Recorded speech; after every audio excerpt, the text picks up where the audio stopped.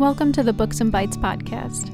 Each month, we bring you book recommendations and discuss the bites and beverages to pair with them. We're coming to you from the Jessamine County Public Library's recording studio.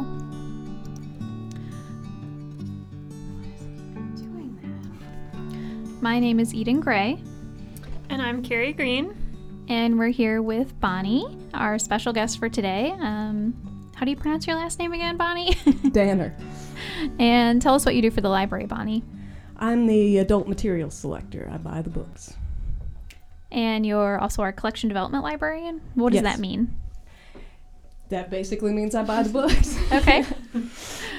Awesome. We're very glad to have you here today.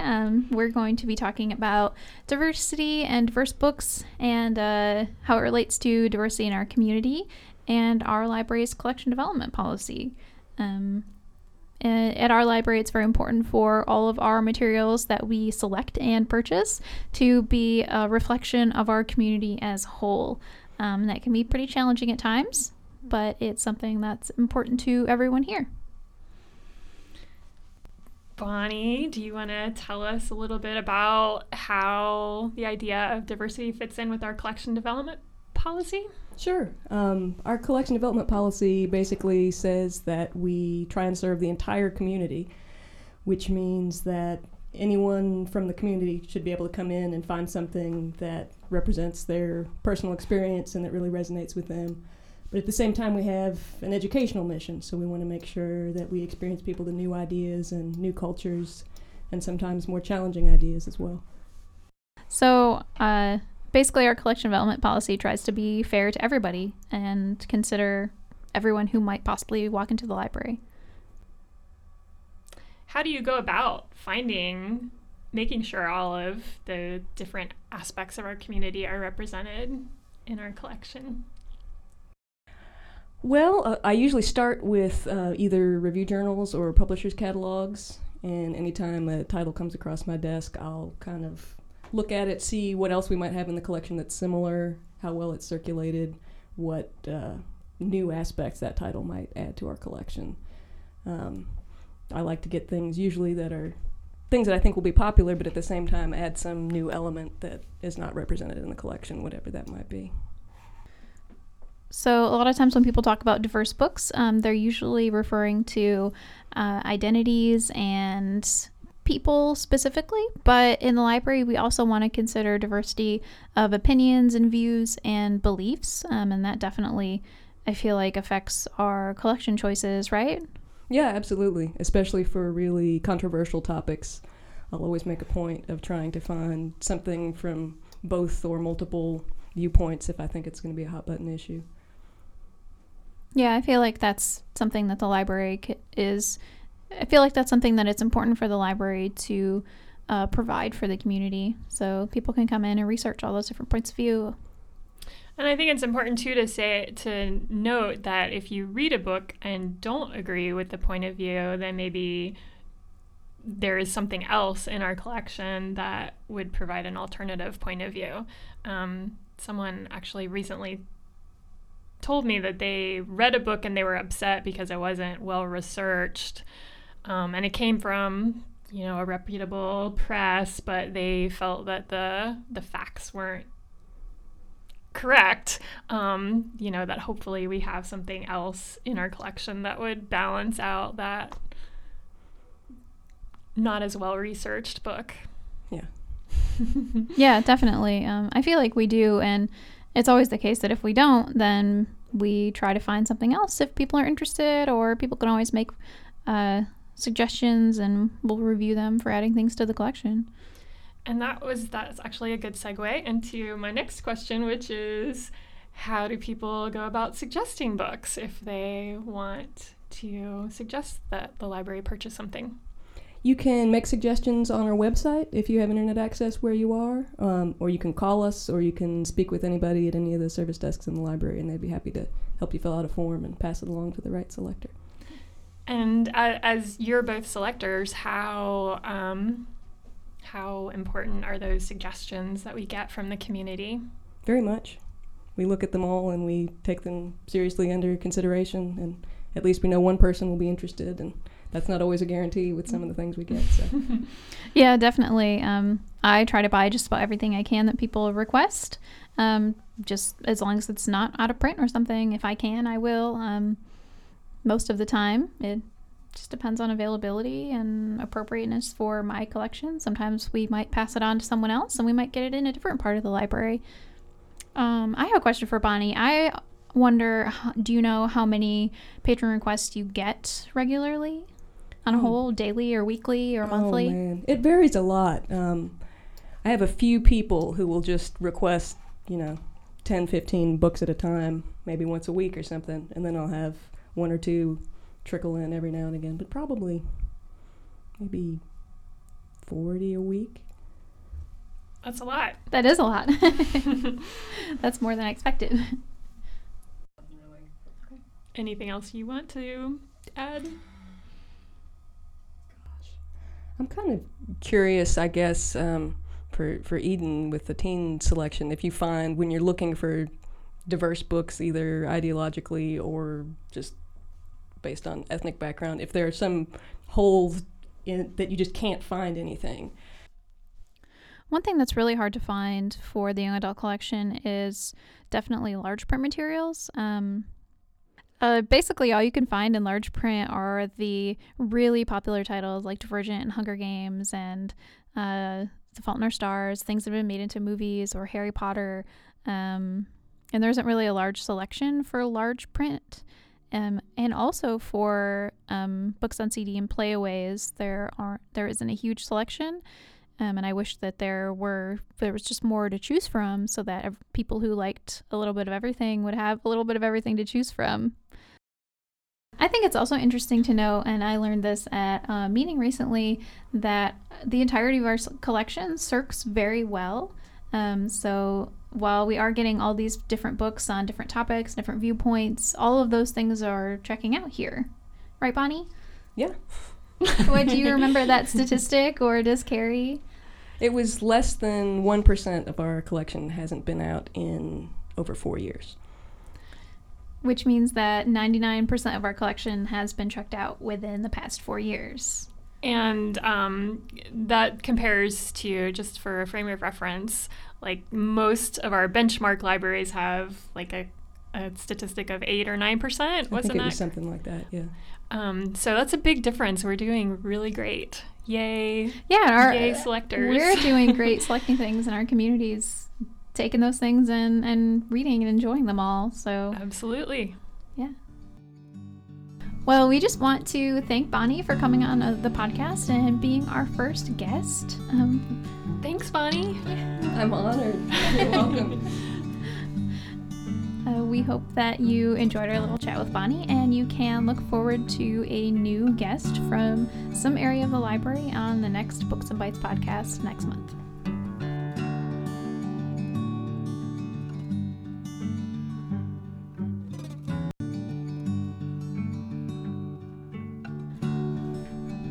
So today we're going to be sharing some of our favorite diverse books and some of our top recommendations in that category.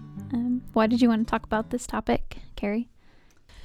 Well, I don't know if it made our recording, but last time we met, we talked about how I think all of us wanted to read more diversely this year. That was one of our collective reading goals. And since February is Black History Month and March is Women's History Month, this just seemed like a good time to do it. Yeah, I definitely agree. So we're going to go ahead and get started with sharing our recommendations.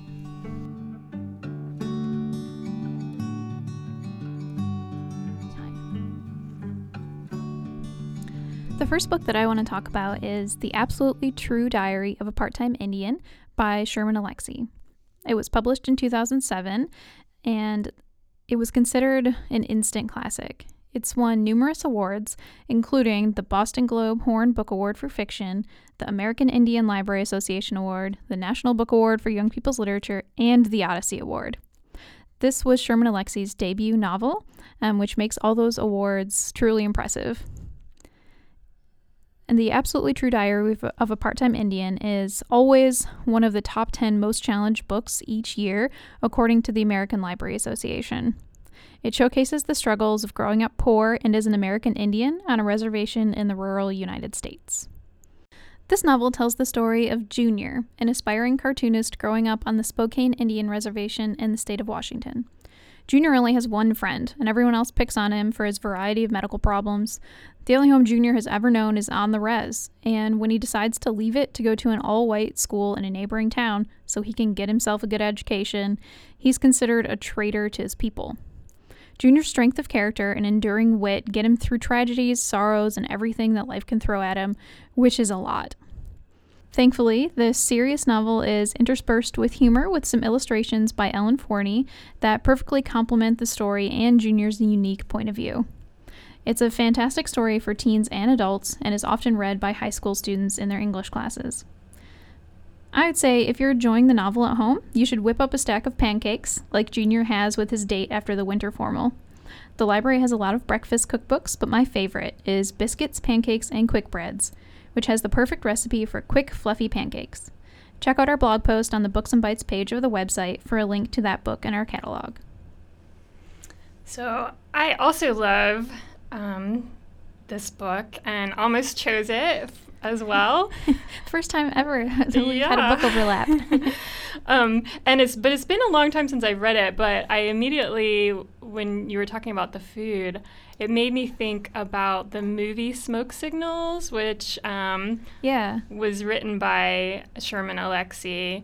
And they had this obsession with fry bread. Yes, I really wanted to include fry bread as a recipe for this, but it's not included in the book at all. Like I looked to basically reread the entire book looking for recipes, and things they have a big Thanksgiving dinner, a traditional Thanksgiving dinner, which Junior thought was strange to have on the reservation. They order Kentucky Fried Chicken a lot, and they have this pancake outing, and that's most of the food that they have, and he illustrates each of them, which is fun.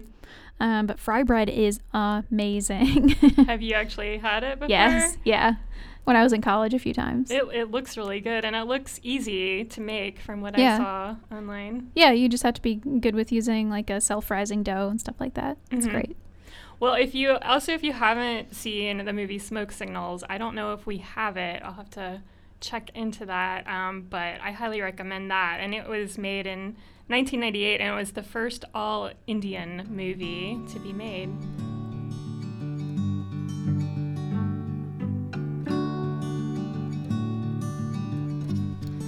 So one of the books I wanted to talk about is A House of My Own, Stories from My Life by Sandra Cisneros. Sandra Cisneros is one of my favorite writers. Her most famous work is The House on Mango Street, a short lyrical novel about a young Mexican-American girl who longs for her own house, and it's one that's also often taught in schools. A House of My Own is a memoir and essays compiled from various sources, including magazines, anthologies, and lectures. As the title suggests, the pieces chronicle a writer's life and search for home. From the house on the Greek island of Hydra, where Cisneros finished The House on Mango Street, to her periwinkle house in San Antonio, to her current home in central Mexico. Cisneros also tells stories of her travels, her family, and her own writer heroes, such as Marguerite Duras and Gwendolyn Brooks. In her novel Caramello, Cisneros writes reverently about mole, and the sauce also appears in the essay El Pleito, the Quarrel. Cisneros writes about her friends Rolando and Ito arguing over whether Rolando's mother made her mole from scratch or from a jar. "Aw, come on," Ito says. "You're trying to say your mother dried the chilies and ground them up and took days and days to make mole from scratch? You've got to be kidding." Later in the essay, Cisneros writes about inviting herself to Rolando's house for a mole dinner because she'd bought homemade mole, quote, "dark and moist like a heart." And besides, she adds, "everyone knows I don't cook." I've had quite a few mole dishes in my time, and I found all of that very amusing and accurate. Yes. So I have eaten mole from scratch just once at a restaurant in San Antonio, and it was everything that Cisneros described. It was rich and complex and delicious, and I think you'll crave it while reading this book, but I think that she would agree it doesn't matter whether it's homemade or if it comes from a jar. No, it doesn't. And I think you can get it from a jar and make it your own still. When I was in Mexico during college, I had several different kinds of mole, and my favorite was chocolate mole sauce with chicken, and it was amazing. That's the kind that I've had. And we've also had, we also have a lot of Mexican cookbooks that have recipes for how to make your own mole.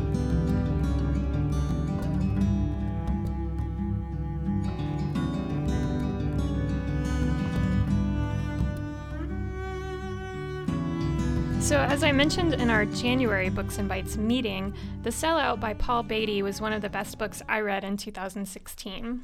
The Sellout won the 2016 Man Booker Prize, and it was the first book by an American to win the prestigious award. What I love about The Sellout is the way that it deals with the very serious subject of race in America with humor, or more accurately, with biting satire. Like Mark Twain's Adventures of Huckleberry Finn, The Sellout proves that sometimes comedy is the best way to reveal America's dark side. The book takes place in Dickens, California, a city just outside Los Angeles that is both agrarian and urban. As odd as it might sound, the narrator says, I grew up on a farm in the inner city. That does sound really strange. When you said Los Angeles, I wasn't thinking rural, but yes, farming, but urban. It is just one of the many quirks of this novel. Have you ever been to LA? I haven't, but yes, I can. It doesn't sound like anything that would have a farm in the middle of it. No, absolutely not. So when Dickens is erased from the map, it's part of what the narrator calls, quote, a blatant conspiracy by the surrounding, increasingly affluent two-car garage communities to keep their property values up and blood pressures down, unquote. The narrator sets out to revive it. With the help of the last living little rascal, Hominy Jenkins, who, in a side plot, insists on being the narrator's slave, the narrator attempts to bring the people of Dickens back together by segregating the middle school. As you can imagine, this outrageous scheme lands him in front of the Supreme Court, to which he is summoned by a publisher's clearinghouse-style letter that reads, "Congratulations, you may already be a winner." What? Yes. So the book, that's just a touch of the book's crazy humor. It is laugh out loud funny, and nothing is safe from Beatty's lacerating humor. If you're easily offended by provocative language or stereotypes, you may want to avoid this book. But if you want a book that will make you laugh and think, I highly recommend it. Because the narrator is a farmer, he frequently discusses his produce. He especially obsesses over the health of his satsuma tree. As little rascals, Hominy and his co-star Buckwheat, quote, found the fruit's perfectly balanced bittersweet flavor to be the only thing that removed the nasty taste of comic relief watermelon from their mouths, unquote. Later on, the children of Dickens flocked to the narrator's satsuma tree because it's the only thing that can relieve a stench that had, quote, settled over the neighborhood like some celestial flatulence, unquote. You may not be able to find satsumas now, as they are usually harvested in the fall, but they are the perfect accompaniment to a book with this much tang. So, a satsuma is like a citrus tree? And can you buy the fruit just anywhere? I've never seen them before. Well, I'm not sure if you can buy them just anywhere. I actually moved here from Louisiana, and they are one of the citrus trees that they can grow in Louisiana because they can withstand the cold a little more than other citrus trees. They're often called satsuma tangerines, but technically they're a mandarin. Okay. So they're a little easier to peel than a traditional orange, and maybe a little bit tartar. That sounds good. I'll have to keep my eye out for them next in the fall. Yeah. Thanks.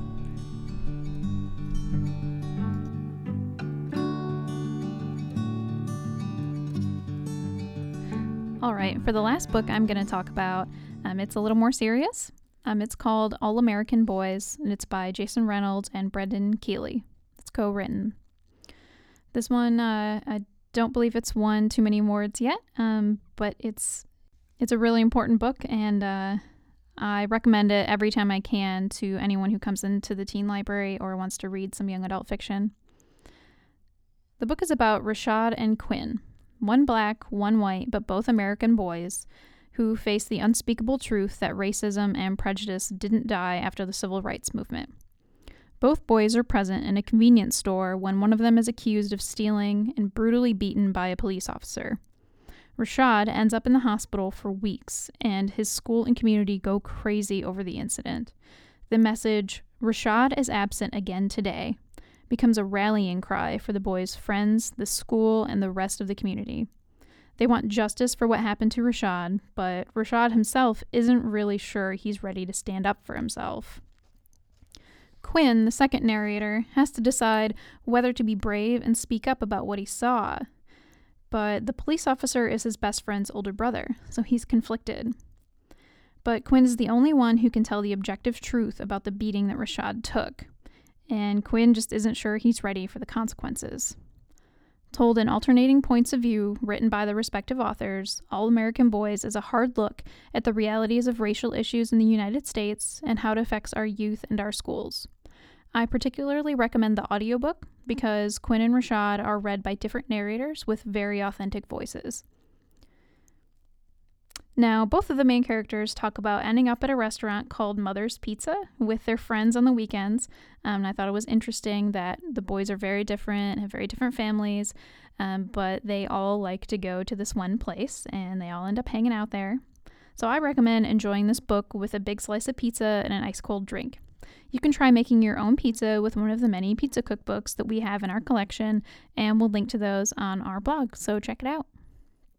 Well, that one sounds really good too. I'm always curious about books that are written by two different writers and how they go about doing that. Yeah, this one is very clearly divided. The chapters are either in Rashad or Quinn's point of view. Jason Reynolds writes Rashad's chapters, and Brendan Keeley writes Quinn's chapters. So, yeah, I always wonder, do they send the chapters back and forth? They can't possibly sit down in the same place and write the book together? And how do they do it? I guess it depends on the authors, but this one's very well done. Yeah, it sounds like a good one. Another difficult but important read. Definitely.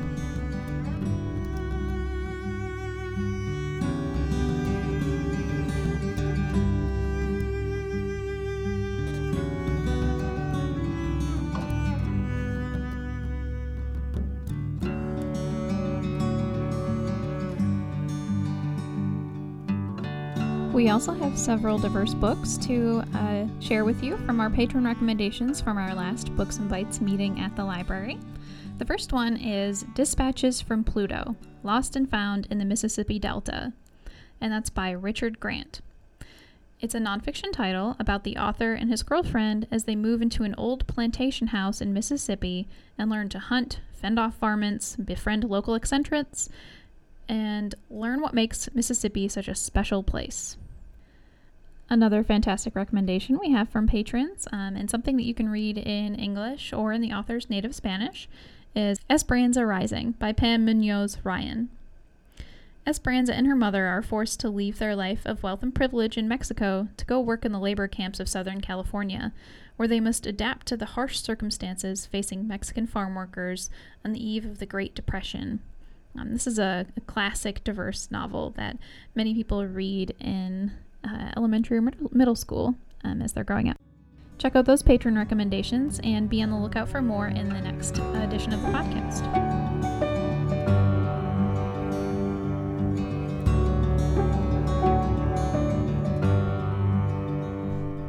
To find a list of books and recipes mentioned on this podcast, and to find out more about the Creative Space and our recording studio, visit www.justpublib.org.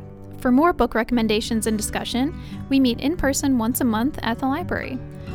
Each Books and Bites meeting is the last Wednesday of the month at 10:30 a.m. in our conference room. Our theme song is The Breakers by Scott Whitten from his forthcoming album, In Close Quarters with the Enemy. To hear more of Scott's work, visit palisades.bandcamp.com.